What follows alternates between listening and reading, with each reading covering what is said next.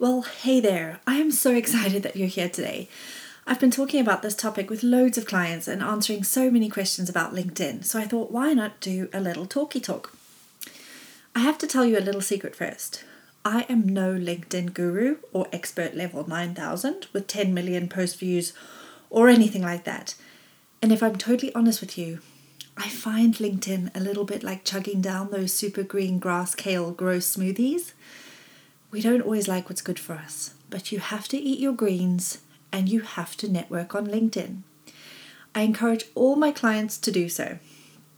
So if you're a little bit bored or fed up with LinkedIn and you've not seen results from it, then this podcast is for you. Hey, I'm Sian. I'm obsessed with business, marketing, and growth. I've created this podcast to share the ideas, knowledge, and tools I've gathered over a career of helping businesses thrive. If you're an ambitious business owner or an entrepreneur in the making, looking to create a business that loves you back, welcome to the Growth Code. So back to LinkedIn, I want to talk about finding your audience, list building, what's working on LinkedIn, and some ideas for you to take away from this today. So let's talk about marketing for a second first. Marketing is all about reaching your audience at the right time and connecting with a message that will resonate with your people most.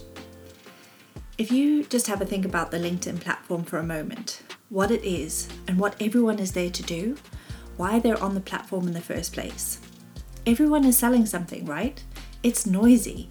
Everyone's trying to promote themselves in some way, one way or another. And if you've got that in the back of your mind when you approach LinkedIn, you might just uncover some gold. The next thing to really take note of is that you want to connect with people, build relationships, be visible, and in the moment that they're ready to make a buying decision, you'll be the go-to guy or girl. This is where the value is by being on LinkedIn. Your next client is there. So what's the opportunity cost of not being there? What I'm saying is LinkedIn is a long game, building your know, like, trust factor. It's not a short game, it's not quick wins, and you've got to be in it, you've got to be active and showing up consistently. Let's dig in. Now, marketing in general, as a rule, I really do hope that you are using video. Video has got to be part of your content strategy, and if you are, brownie points. But if you're creating video for YouTube or your Facebook page, whatever it might be, you should absolutely upload it to LinkedIn.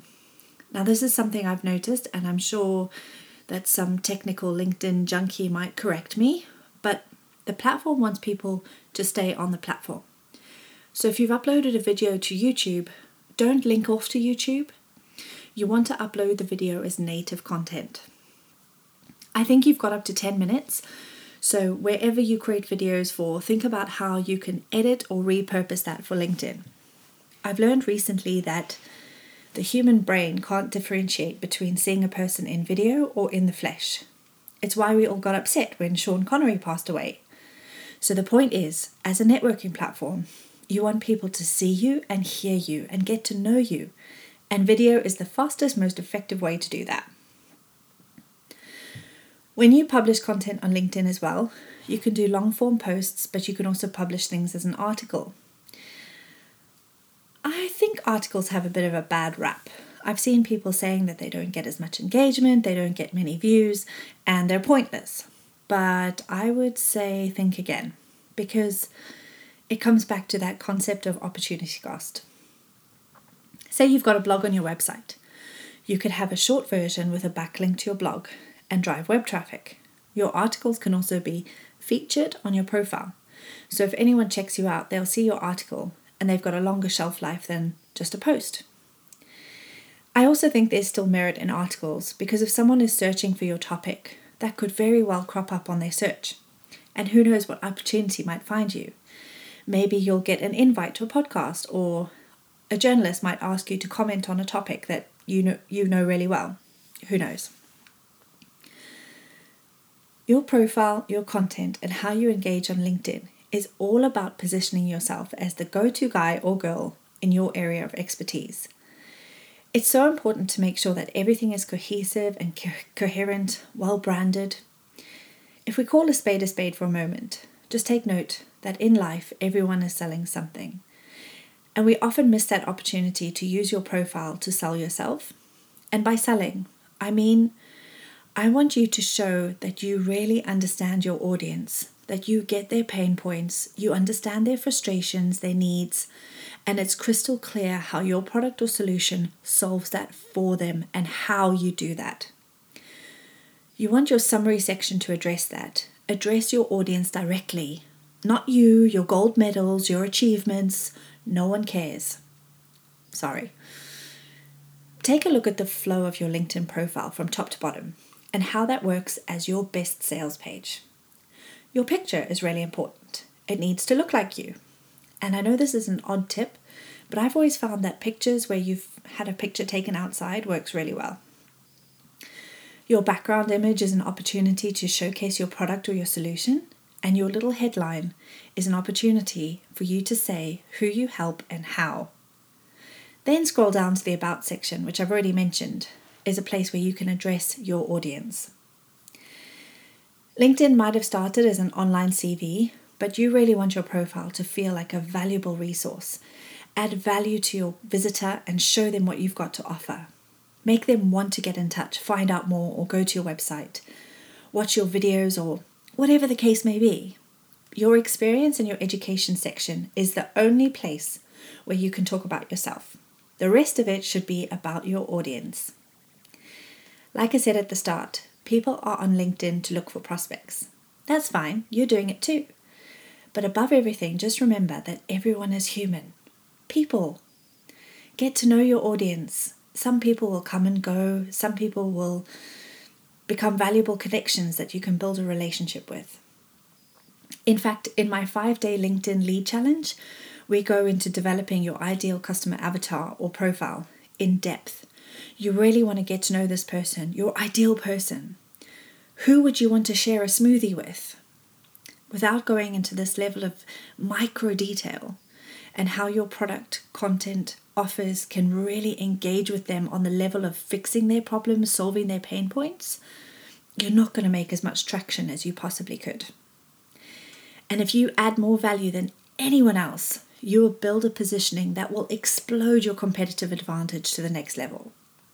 So like I said, I might not have 10 million connections, but the ones that I do have are quality people. They're quality people that I want to pick up the phone and have a chat with or go and have a smoothie with. When you get to know your audience, you'll know what your audience wants as well so that you can share the right type of content. One thing I see people complain about all the time on LinkedIn is that people post things that should be on Facebook. Sure, it's a professional network and I get that. We should keep it professional to some extent. But people buy from people. So I might share something personal from time to time. And I also love seeing that kind of stuff too. I love getting to know people I'm connected with and finding out that they're super awesome and they do things like skydiving or whatever it might be. Let me give you an example. I am into riding motorbikes. I love motorbikes, and notwithstanding COVID, I usually do a few track days in the summer and I go to Spain once a year to ride bikes. I once shared a content, I think it was a photo of me on my bike or something like that. And I made deeper connections with a handful of people that I had known for so long, but I didn't know that they were into bikes. So if someone doesn't like that you've shared something personal, well, who cares? They can keep scrolling. But the point is, make sure that you're also sharing stuff about yourself. Get to know people a bit better. Now, I don't have a set in stone strategy for posting content, the time of day and how often and all of that kind of stuff. What I do try to do though is to show up consistently enough for my audience. On LinkedIn, I post at least once a day. It might be an update, a picture, a video. It might just be a comment on somebody else's post.